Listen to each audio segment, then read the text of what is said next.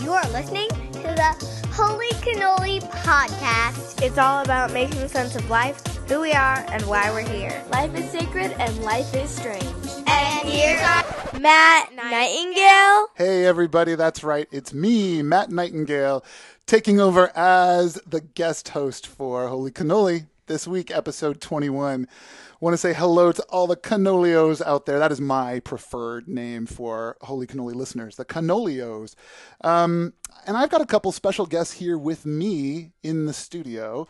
We are actually podcasting after a service at The Quest in Novato. This is the church that I am blessed to be the worship leader at. Tony has been preaching here for the last 3 weeks, and often my kids play in the band with me, which is really fun.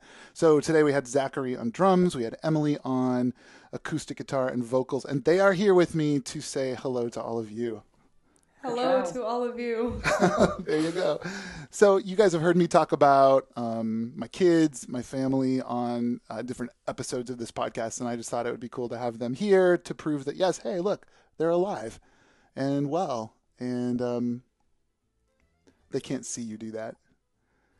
Emily's making like so-so motions with her hands. It's just a joke for Zach. That's okay. So how are the Nightingale kids today? I'm good. I'm also good. Well, there you go. I had cookies for breakfast. They rolled up with like a giant box of cookies. And it was like, breakfast! Anyway. We were on time, okay? Yeah, you were on time. You were on time. That's good. The reason I'm taking over the podcast host chair this week is because this episode features one of my best friends. His name is Jerron Hess, and if you have followed me on social media at all over the last couple of years, you've for sure seen pictures of me and him. Jerron came into my life a couple of years ago, just as I was starting to come out of the closet, and he himself was coming out too. You'll hear his story in this episode, but it was really cool the way God kind of like collided our lives together in the most random of ways, and he became one of my really, really important friends as I was just kind of embarking on this new life. I wanted to be able to do it with a good Christian friend, and Jerron was that friend, just in the right place at the right time. So I got to listen to a little advance copy of this podcast yesterday, and it's just an amazing story. I've been a big, big fan of Jerron's life and work, and I'm excited that you guys get to hear it. So a couple things before we turn it over to Tony and Jerron. First of all, Tony and Wendy are doing a Q&A session on November 12th. So Monday, November 12th, you'll get to hear Tony and Wendy answer all your questions. So we thought we'd just throw out a couple. Emily and Zach, you got any random questions for Tony and Wendy? So what is your peanut butter and jelly ratio when you make the sandwich? I prefer a 3 to 5 peanut butter favored sandwich. My question relates to my favorite food, macaroni and cheese. With the Kraft macaroni and cheese boxes, which is preferred, elbows or shells? That's a hard one, and that's a really important question. I want to know who is your favorite Game of Thrones character and why. All right, so I need to hear that answer on November 12th. You can post your questions for Tony and Wendy on the Facebook page. You can just message Tony directly. Heck, you can message me directly, and I'll get it to Tony. So let's find out. Heck, let's do that. So without any further ado, I think we're going to turn it over. It's episode 21. Enjoy Tony and Jerron's conversation. We're going to call this one Another Christian Coming Out Story. Are you a hugger? Yes, I am. I didn't used to be. My family is not huggy. But I enjoy hugs. You grew into the hugs? Yeah, it took some work. And the reason you're here is because of Matt Nightingale. So you and Matt Nightingale are friends, and you guys were roommates at one point. Yeah, for a very short time. How did you guys connect? We met very randomly at a mutual friend's house. The friend was a guy I hadn't met until I moved out to the Santa Rosa area. I was crashing on his couch while I found a place to live. I had just left Pennsylvania for the first time. I mean, to just move out and find my life. And this guy had gone to the church that Matt was the worship leader at before he came out. And then he heard that Matt came out, and he reached out to him and said, "Hey, you want to come over for dinner?" And Matt just was like, "Okay, sure." And so we randomly met there, and our mutual friend is kind of crazy, and I don't know, we just connected and kept in touch, and I don't think Matt ever hung out with that guy again. It was just a very random thing that yeah, I don't know. I guess it was a God thing, because Matt really restored my faith in humanity, and it was a good experience. Ooh, all right. Well, that's where we need to start. So I'm going to launch in. Hey, welcome to Holy Cannoli listeners. If you are a brand new listener, thanks for joining in. There's been a whole series leading up to where we are today. So I'd encourage you to go back and listen to episode 1 through wherever we are today. I don't even know what number it is. But Jerron Hess is my guest today. And the Holy Cannoli podcast is under the Brave Maker Media Productions. And Brave Maker is all about how brave stories change the world. And so from what I know about you, Jerron, you have a brave story that changed your world. It's changing other people's worlds around you as you share it. And so we'll get into how Matt Nightingale, who was on episodes 9 and 10, how he impacted you and restored faith in humanity, how your understanding of God has changed and understanding of who you are has changed. But let's just kind of back it up. Give us a little bit of a bio of who you are, because we talk a lot about that. Who you are and why you're here in the world is the 2 biggest questions we could ever answer. Like, who are you and why are you here? How would you describe the answer to that question in like where you've come from and now who you are? And then let's dive in from there. And this whole thing is all about conversation. I don't ever prepare questions. I have a few like, hey, are you a hugger? I love knowing how people experience God, but I'm just trying to listen. I'm trying to learn, and I'm trying to engage and model for listeners how we can experience God in ways that are unexpected, strange, and unusual outside of the normal everyday understanding of where God is, meaning on a Sunday in a building with a cross on it, but beyond that. So that's the whole context of the Holy Cannoli podcast. So who are you and why are you here? How would you describe that? All right. Sounds good. Yeah. So I grew up in rural Pennsylvania in a German Baptist community. Nobody really knows who the German Baptists are. They're like a cross between Amish and Mennonite, but they're not like known for anything. They don't sell quilts. They're not as public as the Amish are.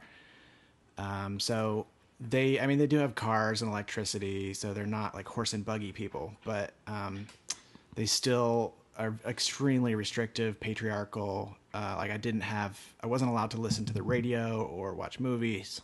Excuse me. Mm-hmm.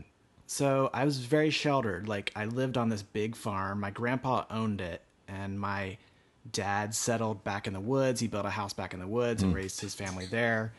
And our next door neighbor was my uncle, my dad's brother. And then back the lane, there was another farmhouse. My other uncle lived there. So basically my neighbors and friends growing up were also my family, my cousins. So sheltered and such a small community. And of course, are we talking like 50 people, 100 people? Well, okay. So the German Baptists have little communities all over the country. There's probably, like 5,000 of them now.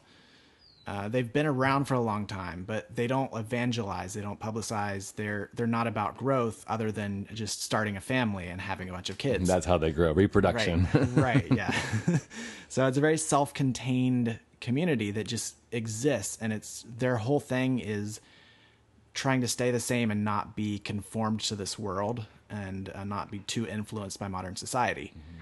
So, which for some listeners, you might hear that language and say, don't conform to the world. You might immediately connect that to a scripture, because it is a scripture in which Paul wrote in Romans 12, right? That we're meant, is that right? Romans 12? I'm blanking. Do not conform to the world. but be But you're transformed by the renewing of your mind. Yes, Romans 12, 1 through 3, or something like that. Something like that. Yeah. So there's some merit where people would say, well, of course, that's what we're supposed to do. And they're taking these words to heart, which as we should, but they're taking them really to an extreme heart level where they're actually secluding themselves and not wanting to literally look like the rest of the world, because like the Amish, they wear unique clothing. And talk about that a little bit. Right, yeah. So people in LA, where I live now, are always shocked by pictures of my family because they look like they come from the Scarlet Letter or whatever. It's like very puritanical. They wear head coverings and long flowing dresses. Like the men wear black hats, and they kind of look like hipster pilgrims. Very cool, very cool. But yeah, so they're all about setting themselves apart and like being a shining example to the world, but not actually going out and trying to change the world in any way. They're about preserving their way of life more than growing or becoming anything bigger. And they're really just about I don't know. I feel like over the years, these beliefs have been handed down from generation to generation, and their way of life has kind of become a parody of itself. So it's really hard to pin down like what their actual beliefs are. They just do things because they've always been done that way. I mean, this goes back to the 1700s, I think. Like they started in Germany, came over to find religious freedom when that was a thing. And, it's very hard to pin down their the origins of all their beliefs, because honestly, it is a thing it's a heritage that's been handed down to them for generations. So this was your life from the time you were born till how long were you there, and why and how did you leave? Well, so I never actually joined the church. Like, it's a baptism by choice thing where you're a teenager and you decide, okay, I want to be an official member, so I'm going to go to the head elders and ask if I can be a member. And there's like a short process where the church welcomes you in. And so I never actually did that. I always had somewhat of a doubt in my mind, and part of that was due to the fact that I knew from a very young age that I was gay. And I just, like, sexuality wasn't something that was talked about, so I kind of knew that I couldn't talk about it, and I felt completely alone and didn't really have any way to process it until I was in my later teens and figured out how to get on the internet.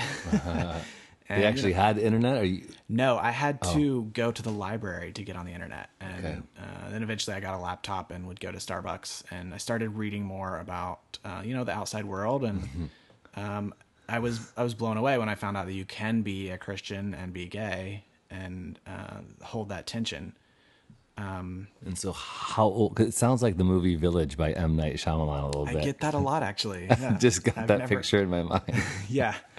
Because when you first described it, I thought you were out in the middle of nowhere, and then you just said a library and Starbucks. I'm like, oh wait, you had access to that. Yeah, no, we were very suburban, but it's so strange because we lived just outside of a fairly small, but it's a developed city. We had an Olive Garden. We were cool.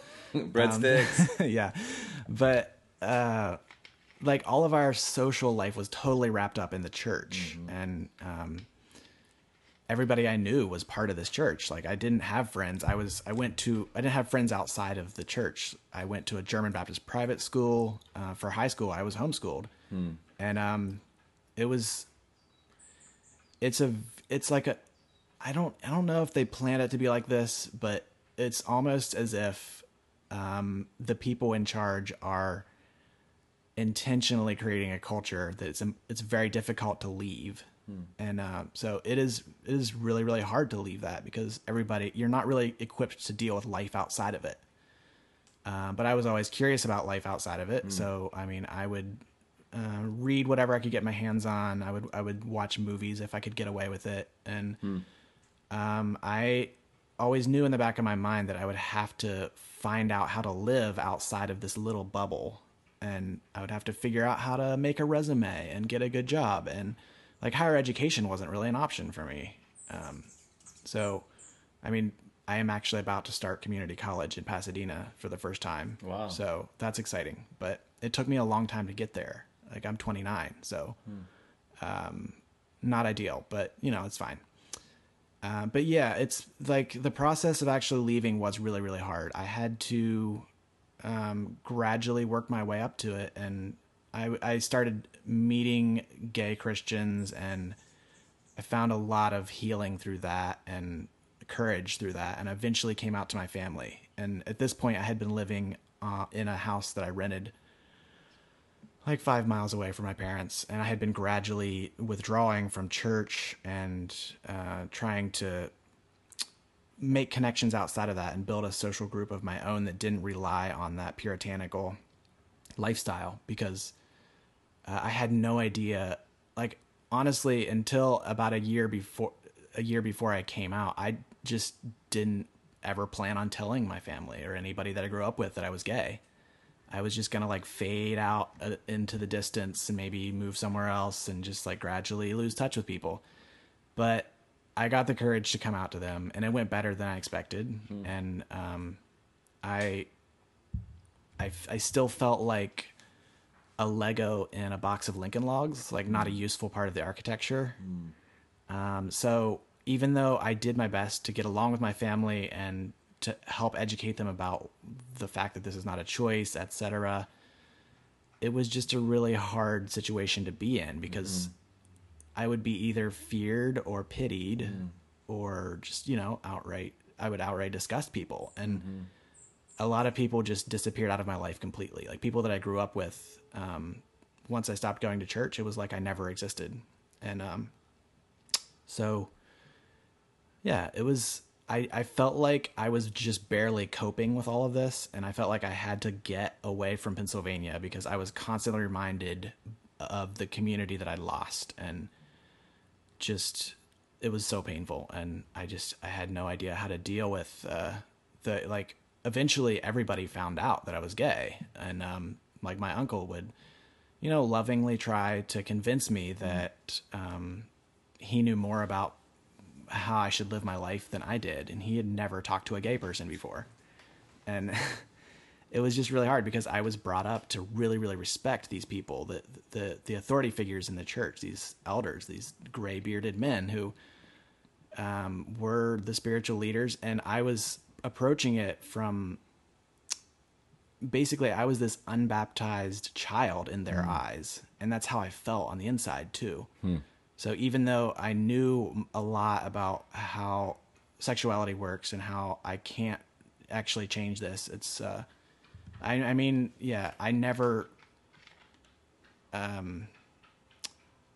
actually went to any kind of conversion therapy or anything because I'd heard too many horror stories about it. And, you know, I knew by then that I had been praying long enough that if there was any possibility of me becoming straight, then it would have happened already. And anyway, not to get off on a tangent, but that's helpful for some of my listeners. You know, as I had Matt on twice and then had a mother who was walking through the embracing of her gay son, you know, you can imagine I've had lots of conversations. Now, the church context that I came from was not the extreme, you know, puritanical, as you said, you know, exclusive, removing from community, from society, but we still were an evangelical community that would read scripture in traditional ways. And there are listeners that are still at that point. And if you are one of those listeners, I want to say thank you for hanging on this journey with us and with me, and I want to continue to encourage you to read, to listen, to respond, to listen, to be quiet at times and just keep listening, because these stories are brave stories of coming out that people are sharing, are changing the way we understand God. It's not changing God. God's never been changed. God never changes, but we are getting a better understanding. And after I'm realizing there are 39,000 denominations in the world, we need to understand that there's so many different ways people look at scripture. And around sexuality, there has just been, I think a gross misinterpretation that we've had. And now it's like there's becoming more of an openness, which is beautiful because people are starting to share and starting to say, hey, this isn't what we thought it was. And so I just want to acknowledge that for listeners, that you might still be in that place. And part of the reasons why I want to do these discussions is I think it's important for us to hear stories. Like you said, your uncle didn't even know a gay person. And a lot of listeners, they know of gay people as sort of a category or a label, but they haven't heard people's journeys. But with that, I think it can also be traumatizing having to have people talk about how they got to that place and what changed their mind of accepting themselves. So with that, I want you to, you feel comfortable sharing with whatever you want to share, but can you talk a little bit about what you were understanding about yourself? Like you were hurt. Like, how did you know, if you didn't know any other gay people growing up, that you were gay, and or that was something that people were disgusted by? Like, you heard conversations. Can you explore that a little bit? I'm sure people have been in these conversations, but I think it's important for people to hear firsthand what it looks like in someone's life. Yeah, it's really hard to actually communicate all of the factors that go into this whole experience, because like whenever I try to talk about this, it's very hard to arrange it all into a linear story because I guess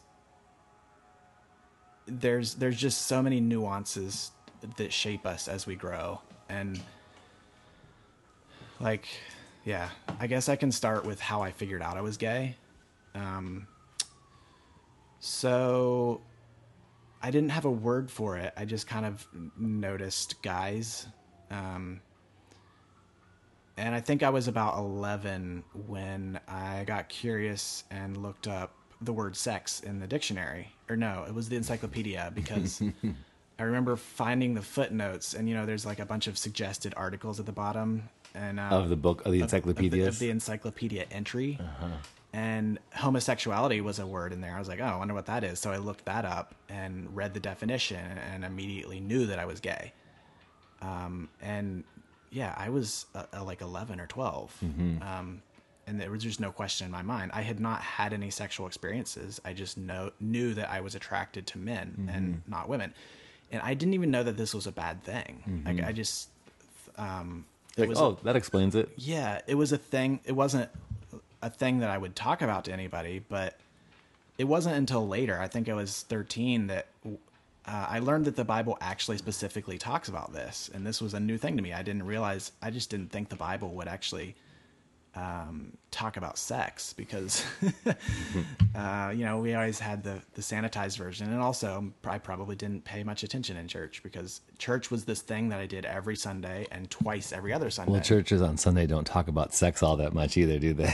Except for in very unique, small ways. Yeah, a lot of them don't know. Yeah. So it's I would have had to pick up some adult context, and of course I was too young for that. So when I found out that it was a bad thing, that it was an abomination, I was like, oh, I better quit. Better quit being gay.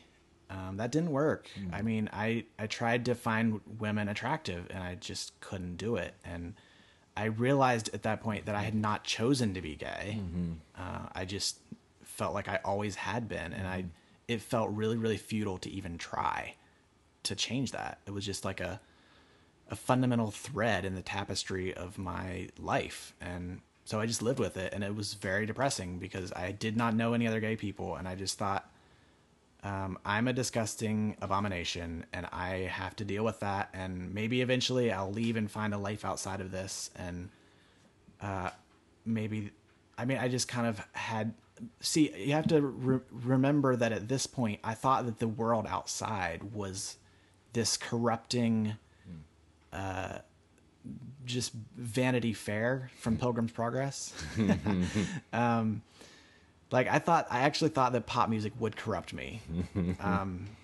So, I just tried not to think about it. Like, how do you deal with something like that? How do you deal with being an alien in a strange land and knowing that you'll always be that way? So it just took a long time. I was 24 when I finally came out, and still very sheltered, but doing my best to build a life based on truth and to learn everything I could and to cope with the depression that results from being in a place where you don't feel like you're worth anything and you don't feel like you'll ever be good. Yeah. Matt used that phrase that as the church a lot of times we shame the gay community into the closet, and then we shame them for being in the closet. And I was listening to a guy talk recently about the epidemic of shame in the gay community, which usually comes from the church. And it was so convicting to think about that I had been a part of that, in some way. And this guy was talking about a story about a 24-year-old who had died of it was like cirrhosis of the liver, I think, at 24, which meant they had drunk themselves into oblivion at 24. But he said, as we were all wondering how Jay, it was his name, how Jay could have got to that place at 24, he had remembered, in high school, we had all called him Gay Jay, and we had all belittled him and bullied him for his sexuality. And then we wondered how he could have, taken his depression and tried to cope through alcohol. I was like, wow. So what you just said about the way that you had carried the weight of, your sexuality in depression, I don't think we have even tapped the surface of what the gay community has had to go through as a marginalized people and the oppression. It's traumatizing to be able to walk through that and to carry this, that your whole being and identity is one that's called an abomination. So I just say I'm sorry to you, man, for having to carry that. Any LGBTQ person listening, my like compassion for you is so huge, and it's not okay. It's not okay that we continue to do this and we continue to put the weight of our understanding of the Bible and trying to defend the position of it to make people conform into, a binary understanding of sexuality. It's just so wrong. Right. So can you talk about your family dynamic, your parents, your siblings? What was that like, and how did it go as you came out to them at 24?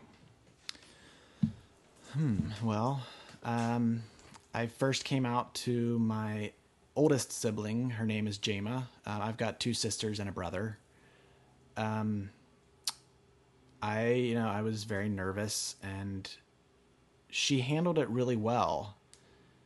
But by the end of the conversation, she was literally shaking. And she was so nice. She asked questions and didn't freak out and judge me.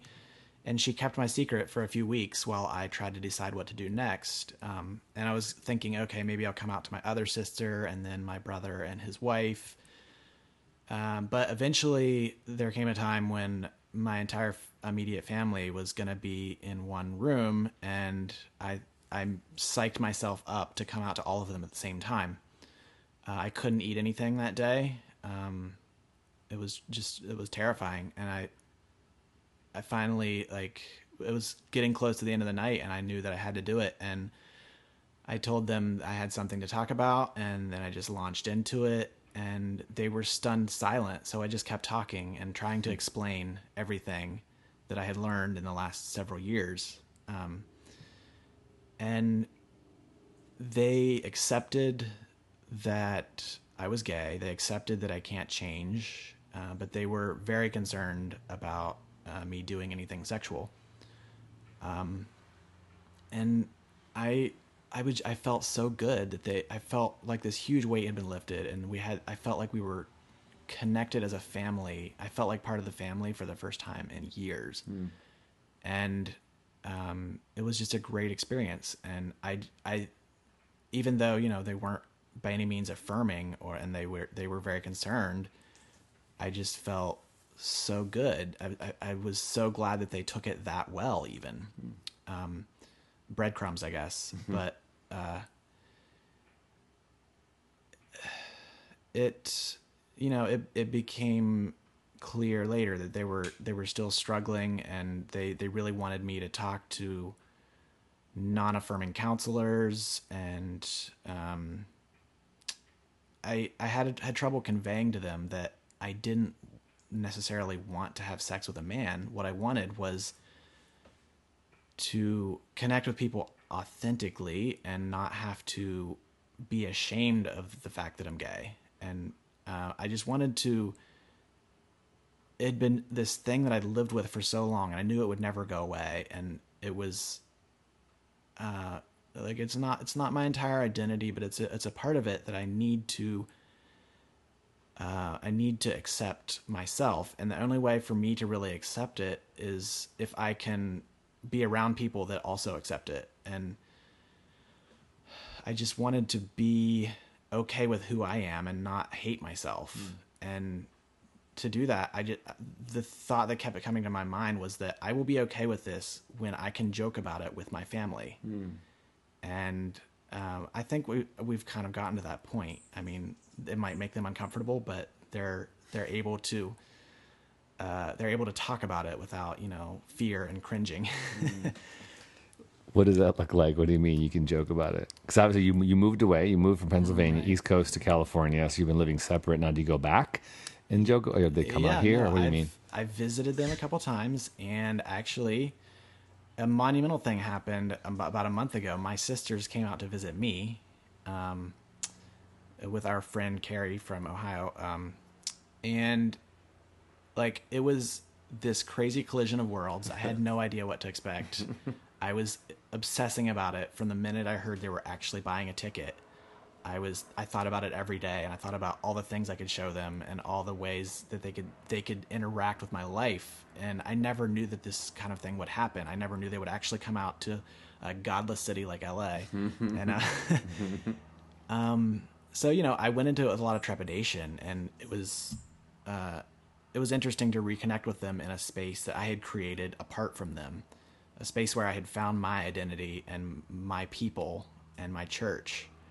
And they came to church with me. They explored Pasadena with me. They met my friends and had dinner with them, and we had the most fun. And they were so okay with it all. Like, they even watched Queer Eye with me, and I was blown away by that. Did they watch season 2, episode 1? That's the absolute. I was like in the hotel room with them. We were unwinding after a hard morning of doing fun stuff, and they were like, "What should we watch?" And I was like, "You guys want to watch Queer Eye?" Because my friends had been talking about it at dinner, and they were like, "Okay, sure." So of course, I picked season 2, episode 1 immediately, and they cried. It was amazing. I just realized how many parallels there are in that with my story, and it was a powerful moment for all of us, I think. So for listeners who haven't seen that episode, can you describe what they could expect? Yeah, so that episode is it's glorious. It's picture it, 5 gay guys go to a small town in Georgia that's called Gay, Georgia. I forget what the population is, but it's extremely tiny. And basically they help build a community center for this tiny little church.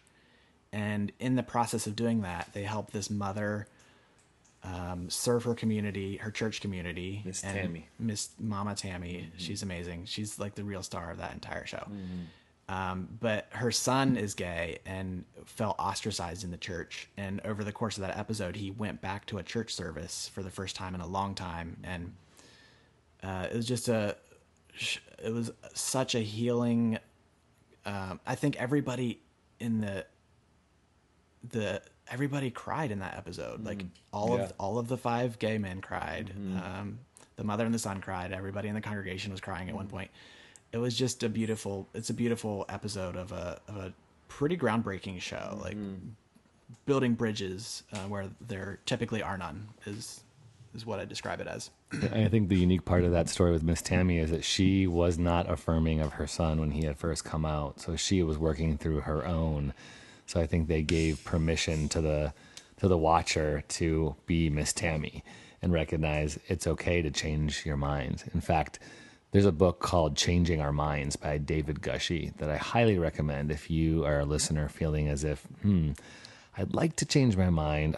I feel that it's the right thing, but Scripture says this, Scripture says that. There's a great book for you called Changing Our Mind, and it's how to relook at Scripture, and it's how to be okay. There's permission. We've changed our minds on so many things. I've said this before on the podcast. We've changed our minds on divorce and how we treat people who are divorced, even though certain scriptures say certain things. We've changed our mind on women. We've changed our mind on people of color and slavery and interracial marriages and many, many, many other things. So super important.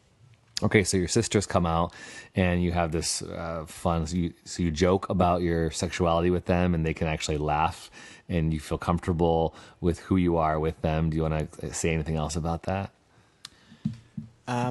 Yeah, I had trouble processing all the emotions that it brought up, but on a practical level, after they left, I felt like my entire being let out this sigh of relief.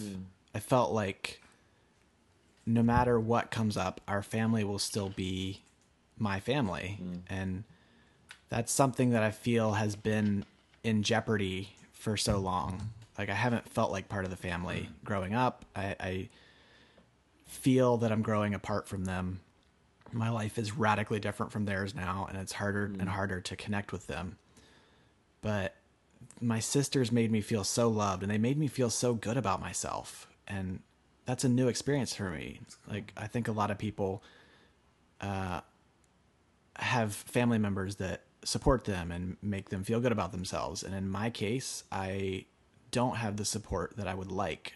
Going into college has been extremely difficult for me because, I'm older. I have to figure it all out on my own. Most people have their family's support at least. But my family is like, I don't think you need to go to college. So even that is kind of hard to hear from them. And it's hard to even want something when I've never been given permission to want it by the people closest to me in my life. But yeah, the visit with my sisters made me feel so good about myself. Like I looked in the mirror and I just loved who I was. And something about a little bit of family approval was really life-changing for me. And a week after they left, I started getting really down in the dumps because I missed them. And that's kind of it was just a lot of hard things to process because it made me feel so good and kind of bad at the same time. So yeah, I don't know where my brother is at with all this, and there's still that. My sisters are really, really good at being supportive of me, and I really love them. And I don't know where my parents are. They're still having a little bit of trouble with it. And honestly, my whole family is still completely surrounded by people that have never talked to a gay person and will never understand that struggle. So they're constantly having their negative opinions of gays reinforced. And so I realize that's an uphill battle, but as long as I can focus on giving them grace and just focusing on the things that we have in common rather than our differences, I think that we'll always be a family. You used the word struggle, and that word has been attributed, in unique and different ways to the gay community. In one way, people have said, the struggle of same-sex attraction, but you're not talking about that. You're talking about the struggle of accepting who you are and being accepted in your family as who you are. Can you talk about what has that process been like with God, with you?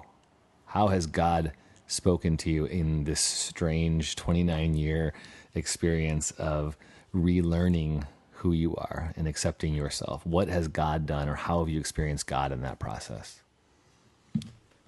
That's a good question. So ironically, I never connected to God through the church. The church was just something I had to put up with. It was hot in the summer, cold in the winter, uncomfortable benches, boring sermons, miserable hymn singing that sounded like a funeral dirge. I'm so sorry for that. That's the reality. I mean, the German Baptists take it to a whole new level. You are not allowed to have fun in church. Like, that's just against the Doesn't rules. that make people want to follow Jesus when people are like dirgically, or is that a word? Like their faces are just not happy and they're singing joy to the world. Like that stuff never made sense to me. Yeah, I don't know. I mean, the German Baptists sing they sing the old standards, and they sing them very slowly, and the whole entire congregation sings at once. Do they have instruments or is it a cappella? It's all a cappella. A-cappella, yeah. Like, Are instruments of the devil or sort of temptish? You can have a harmonica, but you can't have a piano. Because it says somewhere in scripture about that. Yeah, I mean, I'm sure there's some verse you could dig up that casts musical instruments in a negative light. But no, I didn't connect to God through church. I survived church, and I connected to God on my own when I was alone with my thoughts and able to let down my walls, I guess, and not feel like I had to perform. And I always felt like I had to fit in with people, and it always went against my nature because I was interested in peace and love and reading crazy fiction and exploring and drawing. And all of my friends were like, "Ooh, let's go catch crawdads and then mercilessly kill them and do stuff like that." And I'm talking about when I was really young, I guess. I just noticed that I just felt like I just didn't quite get the wavelength that all the other boys were on. But when I was alone and staring at a full moon out in the woods, I grew up in a pretty beautiful area. I just felt this sense of awe and wonder and infinite possibility, and also just an internal quietness that I didn't have around people. So that's what gave me this sense of, I guess, a being. And I had language to put around that, but it was so strange to me how singing hymns and going to church didn't connect me to that feeling. But being alone with nature or art or things like that, I would be able to feel a presence, I guess, and feel the magnitude of this universe and the magic of it. Yeah. And so I didn't quite, there was always this conflict between what I felt and what I was told I should feel. And it took a long time to deconstruct the shoulds and get to the is. Yeah. So that's still an ongoing process. I've started actually looking forward to going to church for the first time. I found a church in Pasadena called New Abbey that is truly amazing. I think they describe themselves as post-evangelical. I think of it as kind of a church survivors support group. And we have amazing discussions. No question is off the table. But there's structure, and we're actually building things. We're not just like picking apart the church. We're building things together and learning how to process things and learning how to do social justice and that kind of thing. And it really feels like everybody's on equal ground there. There's nobody, it's not like a cult of personality or anything. It's really great. I recommend everyone in the LA area come check it out. That's cool. As you were talking earlier, I was saying yes, yes, yes. And I'm sure there were listeners who are identifying with what you talked about, where their experience in a building on a Sunday felt limiting, even restrictive, or even condemning, and not freeing or safe, which again, my pastor heart and history, I feel so frustrated because I know in some way I pervade that. Even just the idea of the dressing up on a Sunday and having to get out the door, and if you're a parent, snap your kids in order and make sure they behave and send them off to their class and be quiet and don't interrupt. Like that stuff just drives me crazy, because those little messages communicate something huge to a child. And I know in part I am a part of that, and I've created that my kids feel like they can't be free. And I'm a pastor, I'm the one speaking. And so I want my kids to be okay, like to talk and to whisper. Obviously, I don't want them to totally distract, but this idea that you have to align with the way we are in this culture on a Sunday, and this is what it looks like to fit in. And if you don't, then there's a stare. there's a side eye, you know? So I just feel such conviction and frustration over that the church culture has become that. So I'm sorry that was your experience. And then so many people, and there's something we can do about it. We can recreate what it was meant to be. We can, or like you said, we can complain and argue and pull it down. And some people choose to go that way. And I think there's a small percentage of us that we need to critique. But if we're wasting all of our time doing it, we'll get nowhere. As opposed to like, what can we make it better? Let's not talk about the problems. Let's solve the problems. And let's create spaces where people can. And I love what you said. We talked about this in episode 7. Create a community. It's about the people, and there's no one person, no white man who's at the center of everything. Men and women, straight and gay, are invited to the table. People of all color are meant to be. That's the people of God. And I think once we give ourselves permission to that, and this is a strong statement, and we also recognize we don't worship a Bible. We don't worship these stories and these commandments and these texts. We need them. They're important. They're our history. But I believe that the Holy Spirit is writing new stories, and we are the new Bible. The Bible just means books. It means books. It's a collection of books. And if you listened to Daniel Kirk, episode 13, he talked about the Bible is a collection of God's people communicating about God. So we can't say the Bible says one thing about any one thing, because even the Bible authors are communicating and dialoguing with each other. And so I would add this other guy, I forget his name, I'll have to look it up, but he said, instead of saying the Bible says, we should say the Bible reads. I like that, because we're meant to read the Bible, and the Bible's meant to read us. But if you come to it in a certain way, you will read it as you want to read it. So maybe it's better to say, I read the Bible like this, right? Because if you think it says something, you'll find a way to make it say something. And that's scary for some people. Like I'm getting messages on the podcast page on Facebook, which again, I welcome listeners. Thank you for dialoguing. And I know some people are holding off and some of you are jumping right in and going, wait a second, I disagree. Awesome. Totally. We can disagree. But we have to acknowledge that this book has caused lots of pain in our history. This book has been used for many, many things that are not of God. And so why not relook at it today in the same way? Anything else you want to say about that in the Bible and your church experience? Maybe what you hope for it for the future?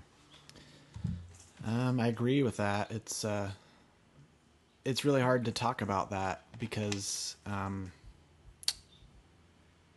the Bible has become this foundation and this pedestal that people stand on. And anyone who tries to chip away at that by suggesting maybe you read it wrong is immediately seen as a threat. And when I first came out, I wanted to convince my family that I was okay, that God loved me. And that's all I wanted, really. But just trying to convince them that God loved me the way I am was surprisingly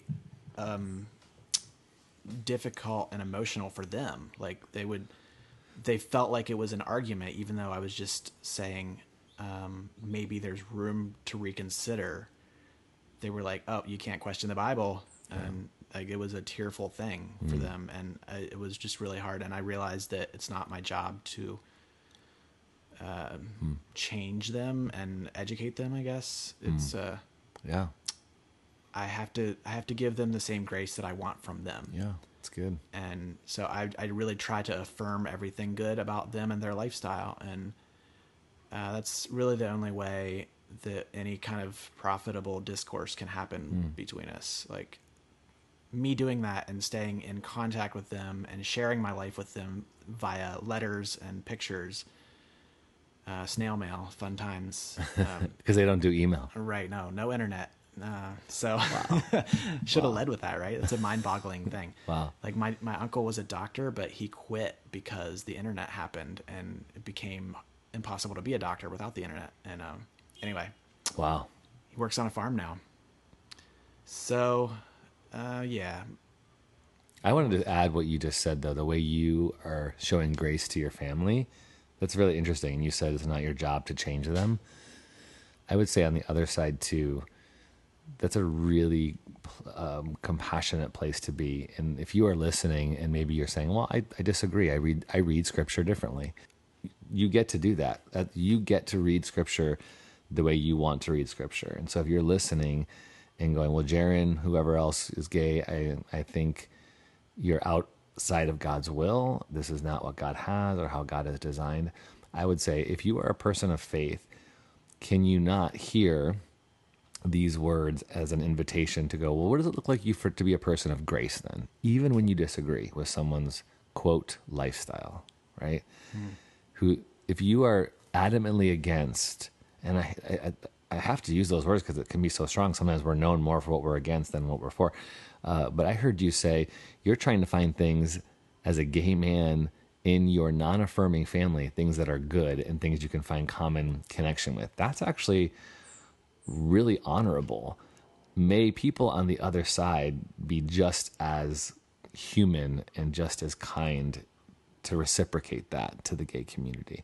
So that's my admonition to you listeners who are not there, who are not affirming, is can you engage with the LGBTQ community? Can you engage with your gay son or daughter or niece or nephew or neighbor in a way that says, I'm going to love you and I'm going to find common ground and good, and maybe even remove the language, I'm going to love you even though you're a sinner. I mean, we don't even need to use those type of things. We can just say, you are another fellow human being created in the image of God. Do we believe that? If we believe that, then the created image of God deserves to be treated with honor and respect and humility. And so I just love that you pointed that out, man. I think that's conveyed. That was a quote right there I could really pull out and go, yeah, wherever I am with whoever I'm in disagreement with, I need to do that. And I'm not always good. I mean, I blew up on someone the other day because they were talking about like how we shouldn't let our kids trick or treat. And I'm like, oh my gosh, come on, really? We're still talking about stuff like that. Like it just like, and then I go, Tony, put into practice the things you want to listen to, you know? So anything else you want to say? I want to talk a little bit about your art too as we end. But sure. Anything else you want to say about that? I want to throw out something that my pastor at New Abbey says all the time. Corey Marquez, hi. He and Brittany Barron are the co-pastors, and he's a straight white man and she is a black lesbian. And they're so awesome. They lead it together really well. Anyway, one of the central philosophies is unity over uniformity. Cool. So yeah, a lot of people love uniformity and it's predictable. And I just think that you don't have to have uniformity to have unity. And unity is so much better because it acknowledges your differences. And let's be honest, uniformity is a myth. Like no two people are alike. But you can have unity between any two people, I think. I mean, in a perfect world, obviously, there will be people who disagree. But yeah, unity is good. Uniformity is dangerous when it becomes your end-all be-all. It's good. But yeah, we can talk about art now. Yeah. Yeah, you said earlier you experienced God in nature and in the moon. And I was saying, yes. And there's so many people... I believe that's your story too. The confinements of a Sunday experience have not encouraged you to know the loving God or the love of God, but you've experienced God in a movie theater or in your car as you cry. Have you ever cried in your car before? Absolutely. What'd you cry about? Okay, so I had this dream. This is a good story. Maybe I shouldn't tell it. It's one of those stories that kind of it's really hard to put into words and convey it through words because it was a sort of a spiritual experience, but it's a really good story about crying in my car. So I'll give it a shot. I had this dream when I was, I forget, probably 5 or younger. It's like a recurring nightmare, where my family, my siblings and I would play this game called Snake. And, the game involved cutting ourselves in half lengthwise. And our two halves would like slither around on the floor like snakes. And this was just like a fun game that we played. And, I was 5, so our insides just looked like the inside of a hot dog. It wasn't gory or gross. But whenever it came time for me to cut myself in half, I would always start getting scared and realize that this is a terrible thing and wake up. I forgot about this dream when I got older as I grew up. Cut to when I was 23, and I went to this camp out thing with a bunch of other gay Christians, and this was the first time I'd ever talked to a group of gay Christian people in my life. And we spent the weekend camping and talking, and I could be acknowledged gay and acknowledged a Christian and affirmed for both of those things at the same time. And people kept asking me, wow, what's this like for you? You were so repressed and you're doing this for the first time. And the only thing I could think of to say was like, oh, I guess it's kind of like my two halves have come together and I'm a whole person again. And it's, it was a transformative experience, I guess. And then I left, and I don't remember crying much there. I was just living in the moment and enjoying the experience. But then I'd got in my car and started driving away, and like 5 minutes down the road, I had this hour drive ahead of me, and I suddenly remembered that dream I had, and it was like God was telling me then. He gave me the memory of that dream to tell me that he had been with me throughout this whole entire time. So good. And he had all of the pain and the suffering was not my fault. And it was like the two halves were fused together and my emotions could actually circulate and work again.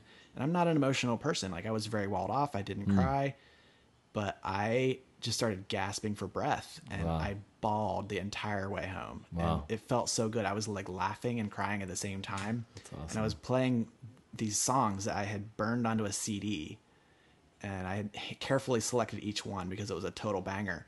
And each song was like it was speaking directly to me, and just random pop songs. But it was the most I had ever directly felt God's love and God's presence throughout the entire thread of my life. Man. And because some dreams, like, I don't know where that dream came from. It didn't come from my life. It was a dream that was given to me as a sign, and that's the only way I can describe it. Yeah. Because as a 5-year-old, I wasn't like a dark emo 5-year-old who was coming up with weird narratives about cutting yourself in half. That was just a weird dream that I have, and I totally forgot about it. So you didn't play this game in real life. It was just a game you had in your dream, like a recurring thing. Right. Yeah. Because at first I thought you were talking about you played a game like in your living room, but no, right. It was a dream, because obviously I thought you pretended to cut yourself in half, but in the dream, this is what wow. The dream was just this weird That's wild, dream. Dude. Literally, yeah. I remember like being huddled up on the couch in this dream and watching my brothers and sisters. They were literally cut in half lengthwise and just moving around on the floor like snakes. And it was terrifying. So all the Pentecostals are going to interpret that a certain way. But hey, you can look at snakes symbolically in Moses' life. He used that to heal the nation of Israel. I mean, that's awesome. So, dude, okay, so people, if you've experienced emotion in a movie or in a sunset or at the beach or in your car, that's, for me, something I think people really need to pay attention to. Art sometimes will do that to me. I'll be in a space like an art gallery, and I will feel a certain piece or a certain space will like make me wobbly in the knees. I'll just feel emotion, and I attribute that to the Spirit of God, to the work of art. And I think artists who aren't even intending sometimes to create a piece that has a spiritual ramification don't realize like that's part of the process of creating and making things and putting them out into the world. I really believe that God is so much bigger and everywhere than we can ever imagine. So that story, for one, is a testament to that. And I think for listeners, that's the whole, like, I wanted to start Holy Cannoli to talk about these types of stories, to help people understand you can experience God anywhere. And a lot of my listeners over the past couple months have been messaging about how they've left churches because of many reasons, because of spiritual abuse, because of confusion, because of disagreements, because of people being unaffirming. And my encouragement is keep experiencing God, keep seeking God, because he's with you. God is with the transcendent, the divine, the one, the source is with you wherever you are. And so as we close, you have a unique set of art skills. One that you do for like fun that I see you posting all the time. You've even done like drawings and illustrations about your experience coming out, about your coming of age, about your sister. We should post some of these on the Facebook group. And then you have a unique job that sets you in Pasadena. That's why you're in Pasadena. Can you talk about that, like your art life? Yeah, that's why I moved to Pasadena. As I got a job making parade floats for the Rose Parade, and in many ways, I feel like that's where my life began. So wait, just so listeners know, the Rose Parade happens once a year, Right? and your full-time job is doing that all year long. Yeah, that's right. That's I'm on crazy the ground amazing. floor making those floats from. I mean, we have a team of welders, and I'm doing a lot of design now, where I have to make detailed scale drawings for people to build structures, and then I come along later and add all the details out of foam and paint, and I have to carve little models so people know what they should look like, and it's there's just so much art that goes into it, and these cool. companies pay a lot of money for this advertising opportunity. So that was just a random thing. It fell into my lap. I showed a guy my Instagram, and like about a month later, I was hired to work for him, and I moved from Northern California down to Pasadena, and was actually able to settle for the first time since leaving Pennsylvania, and start to kind of explore art again. And Cool. I mean, art has always been a part of my life. It's I started drawing in kindergarten and noticed that I had a talent and I could get attention through that. People were like, "Whoa, you draw a really cool butterfly." So it was always this thing where it was my thing, it was how I got authentic validation in a world where I was completely invalidated on the inside. But So it's been healing for you to create. yes, for sure. It's a way that I can express things that have been totally repressed or shamed out of me by the church. And it's a way of communicating. Like, I'm an introvert, and I have a little bit of social anxiety around new people, and so Jumping into this podcast was super comfortable for you. I have long since learned that which of my fears I can ignore. So no, it's been great. But art is, I'm just now able to start considering art school. And It's cool, man. like throughout my entire life, I've had ideas and visions that I wanted to bring into this world, and I see things in my head that I want to create, and I want to communicate emotion and action that I can imagine. But I have been working in various jobs since I was 13, and not a lot of opportunity for a German Baptist to be in art. Like art is, you can maybe illustrate a newsletter with some bucolic nature scene, but you can't push the boundaries or create new things. Like I wanted to create things that hadn't been seen before. And the first thing we know about God is that he created the heaven and the earth. And I feel like that's a one way that I've been made in the image of God, is this creativity. I don't know where it comes from. It's just a thing that I'm compelled to do. So I really want to be able to communicate that way more, and actually devote time to creating art that transforms pain and suffering into peace and joy. And if I can figure out a way to do that in my own life, then maybe I can help other people too. And whenever I do that, whenever I dig deep into the past and try to talk about pain, and I drew this little illustration on a Post-it note. It was a picture of me leaving the bubble, and there was like a literal bubble around my parents' house, and they were watching me leave, and I had this backpack on, and I was just heading out in this big, dark, scary world. And that really resonated with a lot of people, and they felt like it was really powerful. And it was just a kind of eye-opening thing where I realized that people can connect to authentic emotion, even if it's not spelled out for them.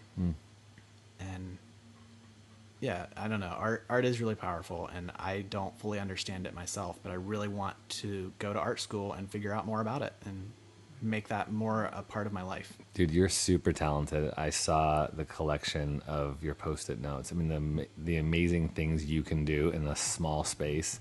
We'll post all this stuff on the Facebook page, so you guys have got to follow Jerron. Is there anything else you want to say about your life, your story, your art? Anything you want to tell listeners? Anything? One last thing? No way to really wrap it all up. It's still an ongoing process, but hey, hang in there and try to let go of the things that are holding you down. And God is real, but we probably don't understand him. Mm-hmm. It's good. Life is sacred and life is strange. How can people find you on all the socials?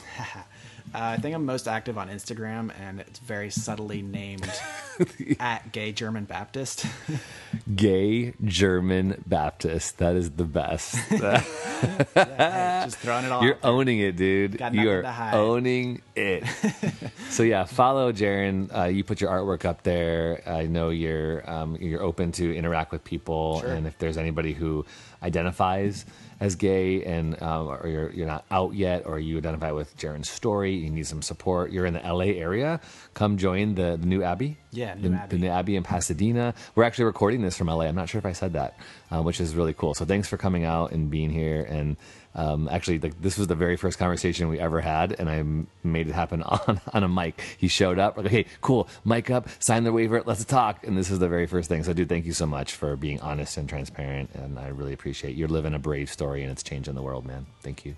Thank you for having this space for me and making this podcast. Yeah, dude. It's been All right. awesome. Cool. Holy Cannoli Podcast is a proud production of Brave Maker Media. For more information or to donate, go to bravemaker.com to make your tax-deductible donation today. Thanks for listening to Holy Cannoli. If you liked my dad's podcast, please subscribe, give it a review, and share it with someone you think would be encouraged by it. If you've been enjoying Tony's podcast like I have, then let's give a hey ho. We have to start over. That's so stupid. Tony! He's going to keep this freaking thing in there, isn't he?